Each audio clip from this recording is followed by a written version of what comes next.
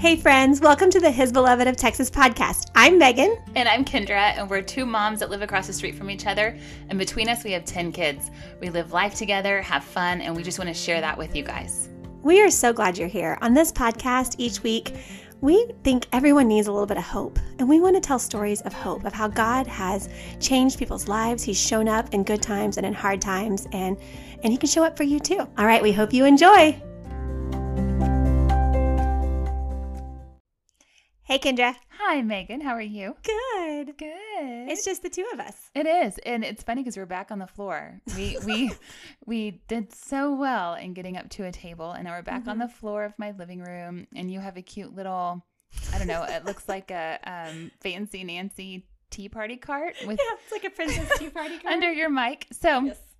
I'm very fancy until Stella walks in the room and thinks I stole her toy and takes it away. Yeah. So we had a random opening today with both Stella and Tessa napping, and Stella decided at 10 o'clock in the morning that she wanted to go to bed. And so I was like, okay, let's do this. And so, Megan put Tessa down real fast, and then we're over here in this little window, and I feel the pressure of like any minute Stella's going to come down the stairs crying, but we'll just see what happens. We'll see. Hopefully not. We prayed peace and rest over them. So we prayed our children would sleep. Yes. We'll see how that works. Yeah. So it's November, which is your favorite month. It is. Yes. And we just got to celebrate Halloween together, which was really fun. It was fun. And my whole family was Moana, and Tessa wore a wig, which was amazing. So cute. And surprisingly Kendra, kept it on. She did. It was At shocking. first, like when we were trying to take photos, she would not keep it on for the life of her. And I was like, oh, it's going to be bad. I think she kept her wig on longer than Chad kept his wig on. Oh, yeah. Chad, oh my gosh. When we were taking photos, I had them all come outside to take photos. He kept his costume on for about 30 seconds and then ran back in and took it off. And I was like, I am not done with you. We're going to take photos, dude. Yes. Like, we did all this work. We are taking family pictures. Yeah, so... But Chad looked amazing because he was Maui from Moana, and he wore like this kind of skin tight elasticsuit. Tattoos from head to toe. Was so it was cute. pretty amazing. And Kendra was a helicopter mom. I was so proud of my last minute. My kids were giving me so much angst about not dressing up, and so I got one of my son's helicopters and I think I like tied it to my head, and then I had a shirt on that said Mama Bear, and so it was a helicopter mom. And then of course I had to explain it to my kids. What is a helicopter mom? Yeah. So it was good. I got a good response though, because they're like, "Oh, you're not a helicopter mom." Oh, yes. good. Yeah. Yes. So See, that's what you want to hear. Yeah. Well, you spent all your time making Chris's costume. That's true. Because he was Blippy. I kept trying to say it wrong. Yes. And he looked like he looked pretty legit. He looked darn good. Like, he did a good job. Thank you. That was fun. Thank you. Felton and glue gun works wonders. Yeah. And I loved the whole night. He was like in full Blippy character, like just the smile on his face. It's like BLIPP5. It was cute. Yeah. Our husband's like knocked it out of the park this year. Anyways, so it's November, the month of. So we have All Saints Day and All Souls Day, and then the month that we celebrate those that we love who have passed away. Yeah. And for those of you who are not Catholic, it's a chance to remember loved ones that we've lost. Mm-hmm. It's a chance to pray for them. And so in every Catholic church probably in the world, there are photos of people that have passed away. And it's a reminder to pray for their souls and to pray that that they see the gates of heaven soon, as soon as possible. Yeah. And the whole teaching on being able to pray for those who we have lost has just been so it's provided me so much peace in my life. In seventh grade, I had a friend in school who tragically ended her life, and it was so devastating. And at such a young age, my mom taught me that I could pray for her, and I still pray for her to this day, for the repose of her soul and others. But you feel so helpless whenever you lose a loved one. Yeah. Because you can't do anything about it. Yeah. Your heart is broken, but you can do something for them. Like the story's not over, their story's not over, and your connection to them is not over. Yeah. And I used to think when I first started doing youth ministry and I was just a volunteer, it's terrifying, right? Like if you walk into youth ministry and you've never done it before, like these kids are scary. So we did a night and I remember it included purgatory and we were like, we are not touching that with a 10-foot pole. I do not want to talk about it. It's scary. I'm afraid I'm going to ruin it. Like scare these children. It scares me. I don't know. I don't have any answers. So we brought in a deacon and had him like answer that little part of the night so that we could venture on and talk about what we wanted to talk about. Yeah. Well, the kids only wanted to talk about purgatory, and they asked questions all night long. It's like we were like, no, you missed the point. Like, we're going to talk about these things over here that are way more fun.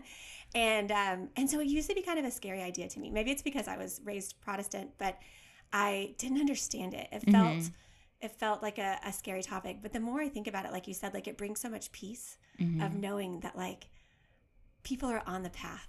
They're on the path to heaven. Like they're there. They're on their way, and we can continue to pray for them, even if they didn't die in the most beautiful way, where they, had been anointed and were walking with the Lord their whole lives. Like God still has space to work in their hearts. Like there's still room. Yeah. I had a friend who, her brother also committed suicide or died by suicide. I've heard that's a better way to say it because, right, like he's someone who had struggled his whole life with mental illness.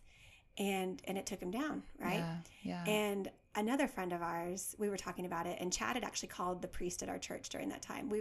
I was newly Catholic, and the priest talked to him and said, "You never know what happened in those last moments of his life." He said, "You never know. Like God is outside of time, and so what will be 1 second for us could be 10 years for the Lord of working in His heart. Like we just don't know what's in those last moments." And so he said, we don't make judgments on where someone is ever. Right. And I thought that was so cool. Yeah. And I told my friends that, and they were like, "Oh, no, you're wrong. If they died by suicide, they went to hell." And I was like, what? How can we have that? Yeah. Like we have to have more hope than that. And I think purgatory gives us that hope. Like, absolutely. That God is still working. He's still like nothing is outside of His time. Nothing is outside of His power. Like there's still so much that He can do, even in a split second of someone's heart. Yeah. So anyways, so today we want to talk about just, what it means to celebrate our loved ones. And Kendra also has some other things about something that's happened at school lately. Yeah. So along this topic, there's just a lot of suffering in the world. And I've seen it, with teaching. I've seen it very up close with some of the young people in my life, unfortunately, and just seeing their suffering and ways that they're taking it out on themselves, on others, and that sort of thing. And it's just heartbreaking to see. And so I went and talked with Esther. She's my go-to. She gets like a weekly shout out. She does. Esther. I don't think she even listens. That's okay. She fuels us, so that's good. So I was talking to Esther about it, like, how do I approach this? Do I approach this? I for sure talked to their parents about it, but she started talking about the transcendent and that there is more beyond what we see right in front of us, right? And in this world, we try to control and grasp and get things immediately and that sort of thing. And so the message that we're sending these young people is that regarding two areas that we absolutely cannot control, that we should control. And so the two areas that she spoke of were life and death, right? We've gotten with technology a way to have a say in the creation of life and to have a say in death. But are they ordered? No, they're not rightly ordered. Sorry, my dog is in the background going crazy, but she's going to join us on the podcast today. So whenever we shut those two areas off that connect us to the transcendent, to what is beyond what we see right in front of us, that connect us to the greater good, that connect us to our Creator, when we start to close those off, then suffering becomes out of order as well. Like there isn't, it's not rightly ordered in the sense that I am here, this is all I see, this is all I know, but yet I'm suffering. I can't do anything about it.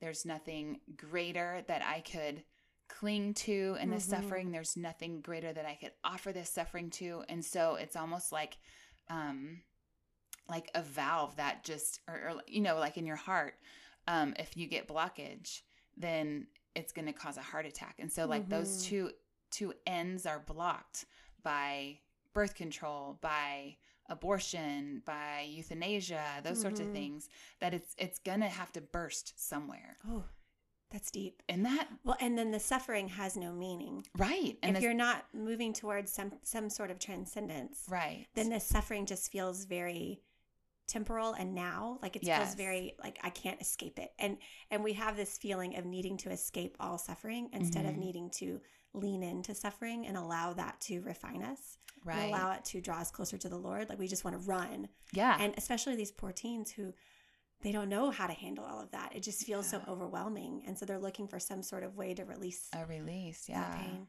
Yeah. Well, when Kendra told me that, I had already had on my heart for a while now to share my brother's story. And one thing, by the way, so when someone loses a loved one, I lost my brother. That's spoiler alert. That's the end of the story.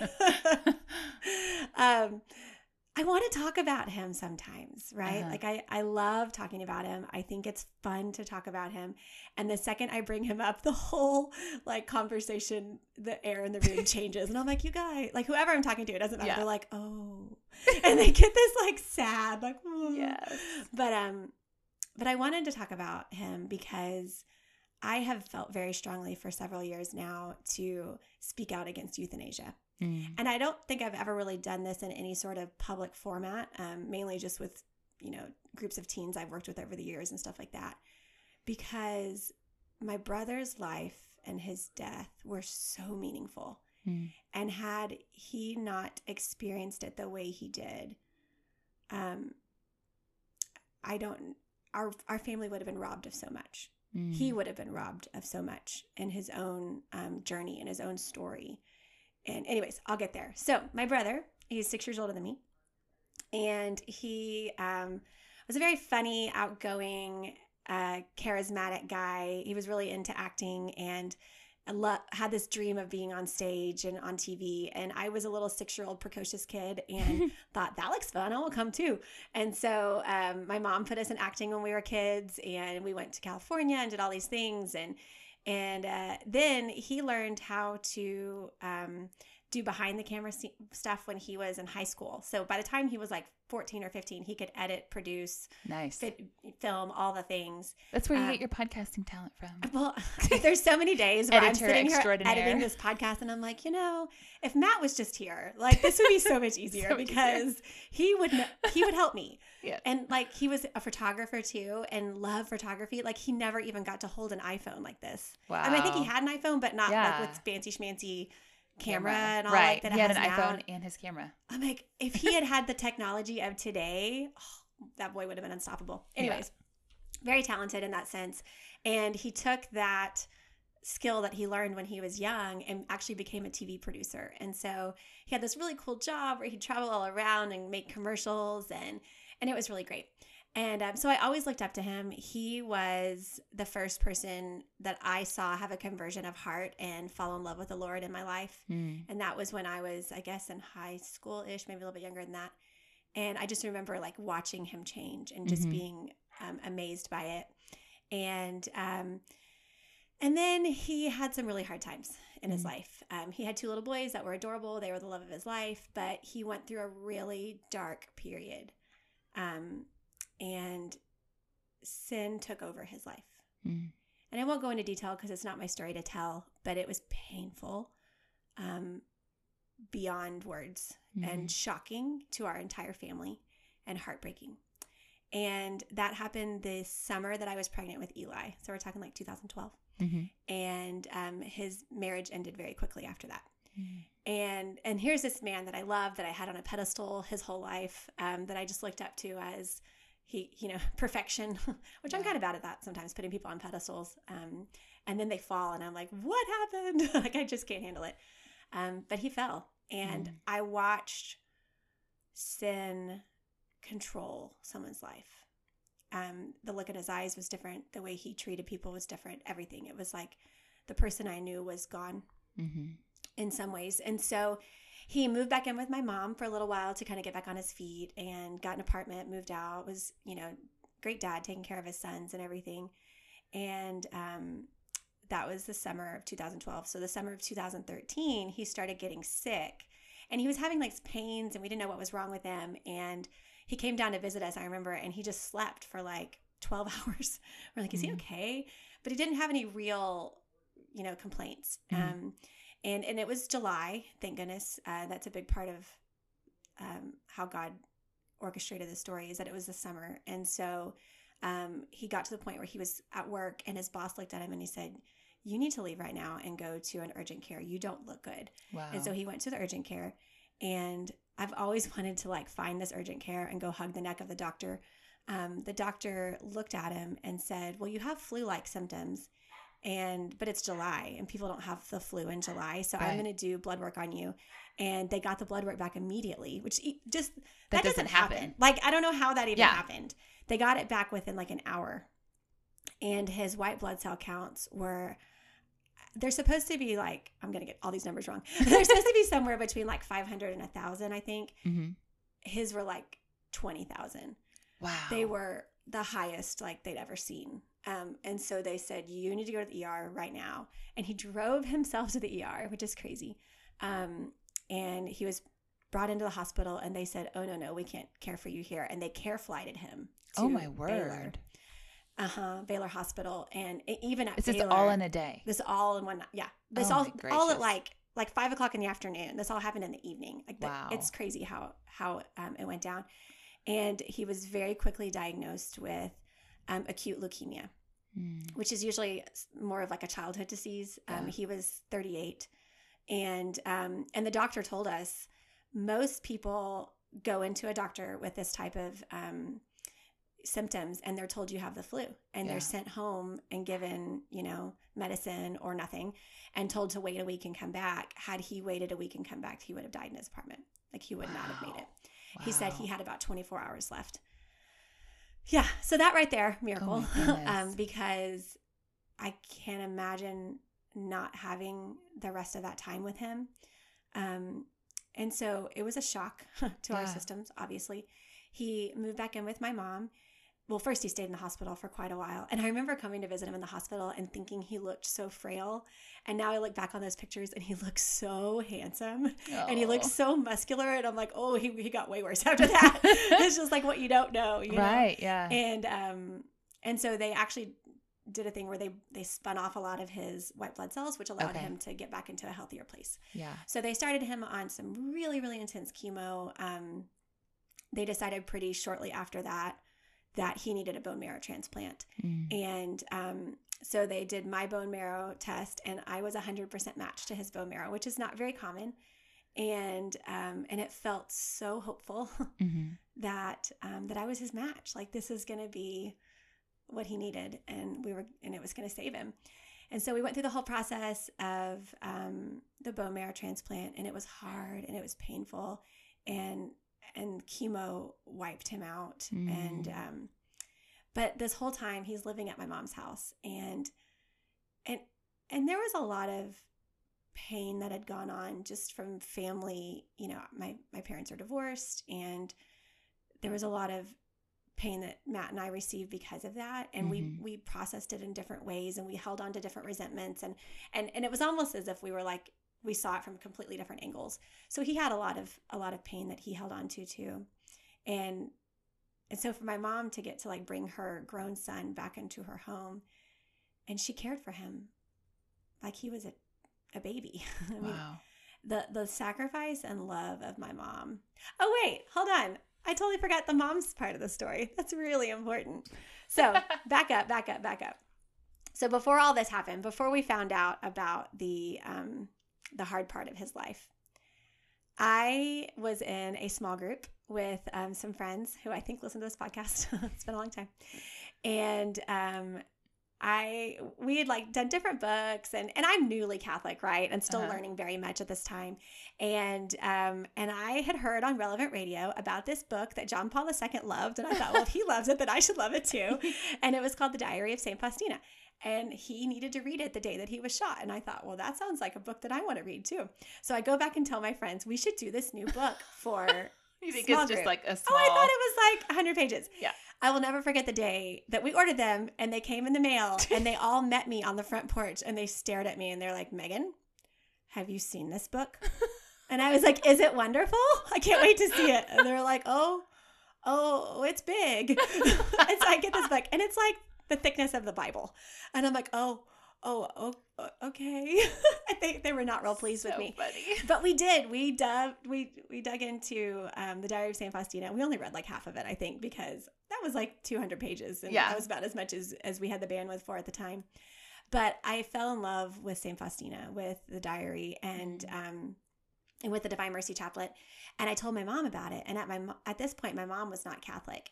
And I told her about how, it's used to save souls and to pour God's mercy and God's grace on his people, and that it's used at the hour of death. And I told her all these things, and I'm all, I was just on fire all the time. So I think I talked about it a lot. The time frame between falling in love with St. Faustina and Matt getting sick, was there space? That was like a year between. Okay. Yeah. So this was like the year before we found out, before his marriage ended, all that. Yeah. And so I tell my mom about it, and she like completely takes on this devotion to St. Faustina. Wow. And she's praying the Divine Mercy Chaplet every day, and she's all into it. And then we go to a Divine Mercy service on Divine Mercy Sunday, and she goes over, and there's an image on the wall, and she's just like kneeling in front of this image and praying her heart out. And I look up and I'm like, man, I'm a really good evangelist. Like I brought her to this place, and I taught her all about St. Faustina. And I'm like real proud of myself at this point. I have no idea that she is praying her heart out for her kid. Wow. Because she knew what I didn't know. Wow. And I found out about a month later. And then I was like, oh, okay. I get it now.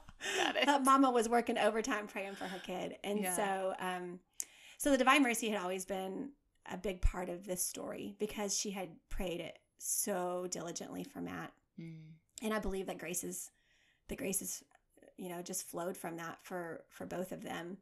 And I always say that my mom is my Saint Monica because of the way she prayed for my brother. So back to the current, back to when he was sick. So she was taking care of him. His bone marrow transplant went well. He was better for a couple of months. He even got to go on a cruise. He got to live a little bit of life. And then it came back. And it came back with a vengeance. And he was sicker than I've ever seen someone in my entire life. And I don't think that most people even have a level of understanding of what it looks like to see someone that sick for that long, for that amount of time.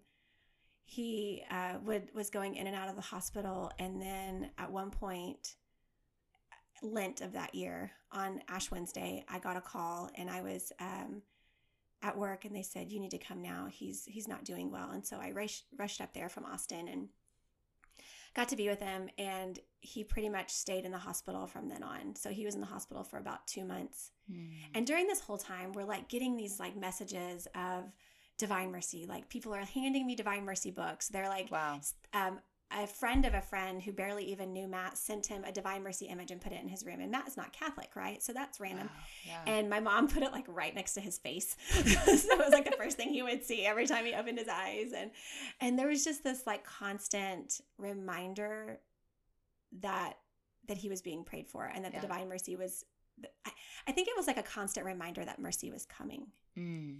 That mercy was there, that mercy was in the room. And in the beginning, he would say things like, I got cancer because of my sins. Oh, wow. I did this to myself. I caused this. I hurt the people around me. I created this world because of my own sin. And then somewhere along the way, in those couple of months when he was back in the hospital, he just surrendered. He surrendered his heart. He surrendered his illness. And he would say, I'm going to be okay, Megan. I'm going to be okay one way or another. Wow. And he said, I'm not worried about tomorrow because God's already there. And and we grew in this just amazing friendship that last year. And my parents, who was kind of awkward for them to be in the same room for a while before that, got to where they were like co-parenting my brother and supporting one another and having conversations and leaning in. And my brother and his relationship with my mom was just the most beautiful thing you've ever seen. And we would have missed all that. Yeah. We would have missed all that had he died that day in his apartment, had he chosen to end his life because he knew he was so sick. we would have been robbed of all of those things. And so he stayed in the hospital for quite some time, and he just got sicker and sicker and sicker. And he was catching all sorts of bacteria and viruses, and because being in the hospital is like not a very healthy place to be. Yeah. And finally one day my mom said, I'm taking him home. She said, I'm going to go against medical advice. I'm going to take my son home. And so she did. And he got better. He thrived for a while at home. He was still very sick. I mean, walking with a walker, but he was out of a wheelchair. Like he was moving. And then he still was just not healthy. Like they still couldn't quite figure out what was wrong with him. And he went in for an MRI one day because they were trying to see if he had cancer in his brain. And they had to put him under because he just was so unhealthy and didn't want to be in a MRI machine with it awake. And he never came back out of his sedation from the MRI. And it's funny because as sick as he was, it was still a shock to us. Sure, I think we just had so much hope the whole time. And there were people praying their hearts out all over the place. Yeah. And part of me afterwards I felt a ton of peace. Like there was a moment one time before that happened where I got a call from work again, and they said, he's really not doing well. We may have to intubate him. This may be the end. You need to come. Wow. And so I got in the car and I drove as fast as I could.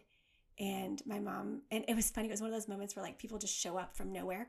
My dad was there from Austin. My stepmom, everybody was just in the room. And Matt looked at us like, where did y'all come from? Why are you here? And we called in the pastors of his church, and they prayed with him. And we called in a Catholic priest because I worked at a church at the time. And I asked our priest, my brother's not Catholic. Can he receive the anointing? And he said, absolutely, he can receive the anointing. And we're like, all right, let's do this then. Let's do it. And so he did. He received the anointing that day. And I truly believe that gave him those extra couple of weeks with us. Yeah. I believe it cleansed him of that long-term sin that he'd carried, of the guilt, because the anointing washes away all the sins of the entire life. Wow. And there was something tangibly different about that day. And he didn't have to be intubated. And all of a sudden he started getting better like really quickly. And it was about a week or two after that. I don't know, I'm probably getting those dates mixed up, but where my mom took him home was not long after that. And, but he lived so much suffering on this earth, and he surrendered in such a beautiful way that it was apparent to see the mercy in his heart. Yeah. And so a couple days before he died, my mom took him to church, and she took him to the like a worship service near their house. And he was in his wheelchair, and she wheeled him in. And when they got into the church, they were a little bit late, and the song Oceans was on from Hillsong United. And he just started crying and crying and crying. And he kept talking about like God's mercy and God's love and how he just didn't deserve it, but how God was pursuing his heart. And what he would say is he was he was created to love me, and all he wants is for me to love him back. Wow. And I think he was talking about Jesus when he said that, but I'm not really sure because I didn't get a chance to like fully ask him.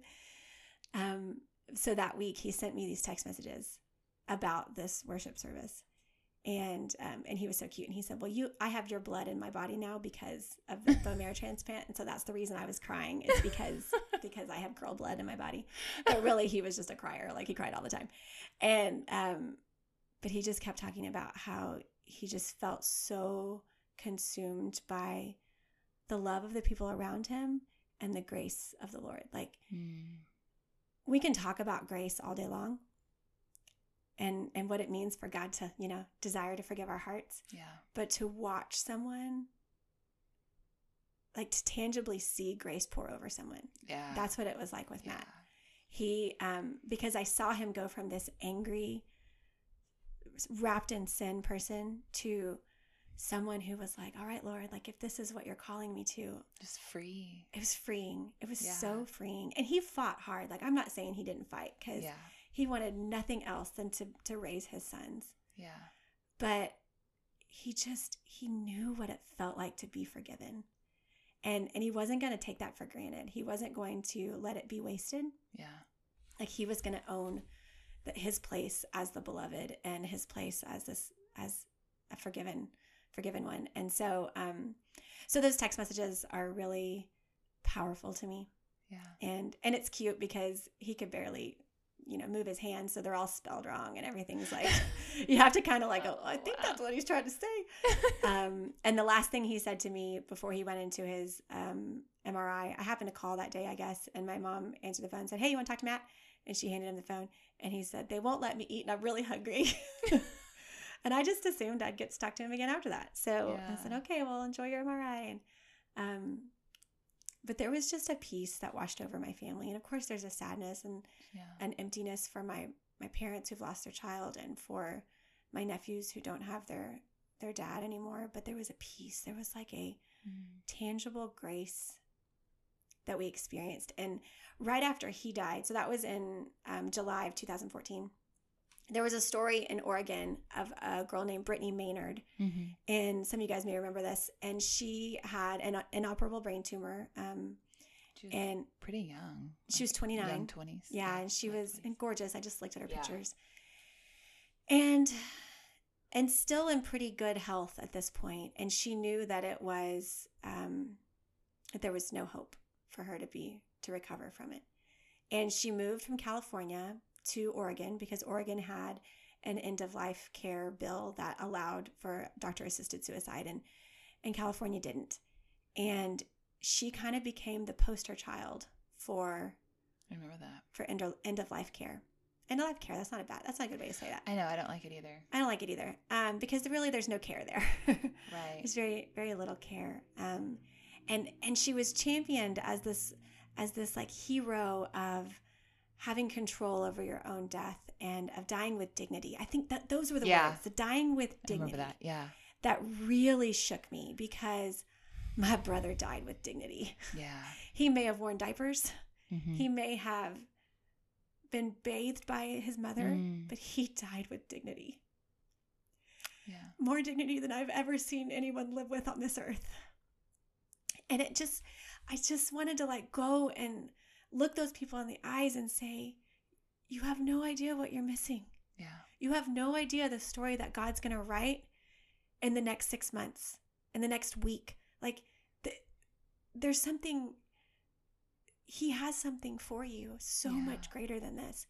And when we try to grasp and control our lives, and especially our, like you said, life and death, being born and dying, like we're taking away the pen from his hand. Right. We're stopping it. We're not allowing him to heal hearts, to cause conversions, to, heal marriages, to heal divorces, to heal all the things that happened in my family, the things that I watched. And it breaks my heart for anyone who thinks that is a way to die with dignity. Yeah. It really does. And so, I don't know, there hasn't been a lot of talk about it over the last couple of years, but I know that I just looked this up and because of her death, they passed this law in California. So it's now legal in California. Wow. And it said that there may be a movie about it soon, which broke my heart too. Yeah. And I just felt like sometimes I feel like as Catholics, we need to speak up and say, like, there's so much more. Right. There's so much more. Yeah. And death is painful and it's hard, but it's redemptive and it's beautiful. And it's the path that it is our final journey. And it's what we're called to, is to unite that suffering to God and to give our hearts to him and to one day go through purgatory and be with him in heaven. Right. That's the goal, right? Yeah. I just speaking of, taking that pen out of his hand, just speaking of how God is beyond time, like our death, the way that we are going to die is known by him and written by him. Right. It isn't this fluke thing that happens and then God's like, oh yeah, that was your time. Come on. Like it's as painful as it may be, the suffering that it would cause others, it's still God's poetry. And there's redemption. Right. Yeah. People are drawn to Jesus because of situations like this. Like hearts are converted. Yeah. Lives are changed. I watched my dad change in such a beautiful way. Like his heart softened. There's just, we just don't know the ripple effect. Yeah. And I'm sure the nurses that worked with him. Oh gosh. And the doctors that worked with him, like anybody he came in contact with, just being a beacon of hope, of accepting what was handed to him and just living with grace through that, allowing God to move. Yeah. He even got to have, our favorite band is the Randy Rogers Band. And so on his wall, there was always, they would write things like, okay, your goals are, because they're trying to get these people up and out of bed and moving. And so his goal was to go to a Randy Rogers Band concert, like to be well enough to get out and go. It never happened, unfortunately. But we always wrote that on the wall. And one of the nurses happened to live next door to the fiddle player for the Randy Rogers Band. And he's like the star of the band anyways. Like, it's not named after him, but he's the one that everybody loves. His name is Brady Black. And I had loved him for a long, long time. And so she saw that and she was like, I know Brady. I could tell him. And so on Easter Sunday, Brady Black came and visited my brother in the hospital. Oh my goodness. And I think that gave him a little bit of like a little boost too, because he was really sick at that time. And he wore his Randy Rogers shirt for like days after that. And he was so proud. And then after Matt died, when we had his funeral, he came to his funeral. Oh my goodness. And he didn't tell anybody. He just stood in the back. And because I'm like, well, if you're going to come, like, play the fiddle for us. Like, let's make this worthwhile. That's great. Come on. I know. Let's do I mean, it wasn't like at the actual funeral. Like afterwards, I was thinking, play the fiddle. Yeah, yeah. But he was just such a sweet and humble man. And he stood in the back and just wanted to honor Matt. Like the one time that he met him, he just wanted to be there for him. Yeah. And a couple of times since then, we've gotten to see him at concerts. And he's like, never forgotten him.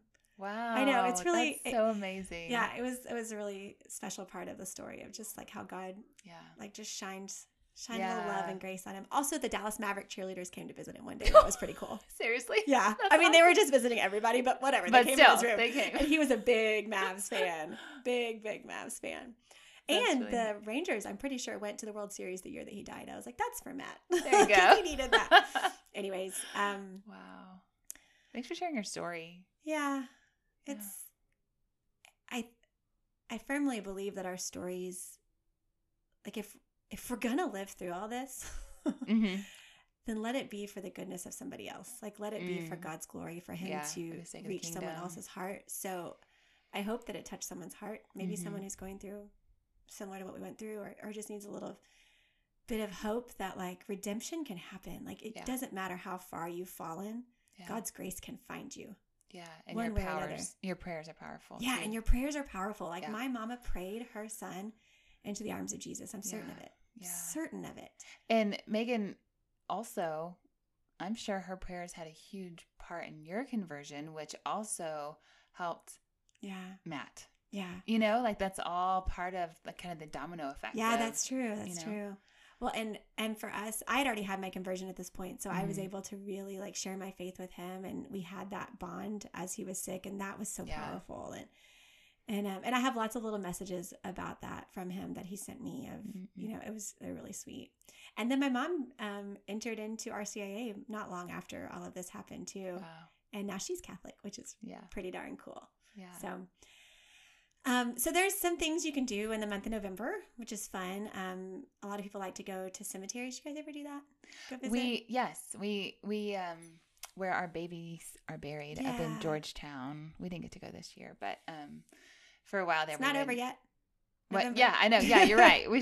Now volleyball season's over. Life is a little easier. Well, we're gonna go up there, but for a while we would just pack a picnic and just go sit there with our babies and all of our kids, and we would just have a big family picnic, and our children were really blessed by it too, just to know that they are an intimate part of our family. So that's really cool.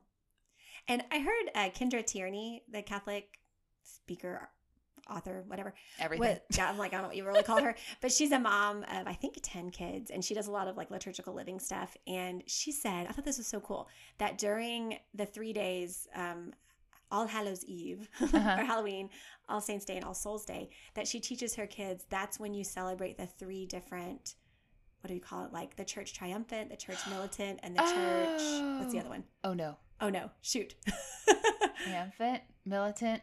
Oh no. Suffering? Yes. Okay. So I was like, oh no, not too much of this, y'all.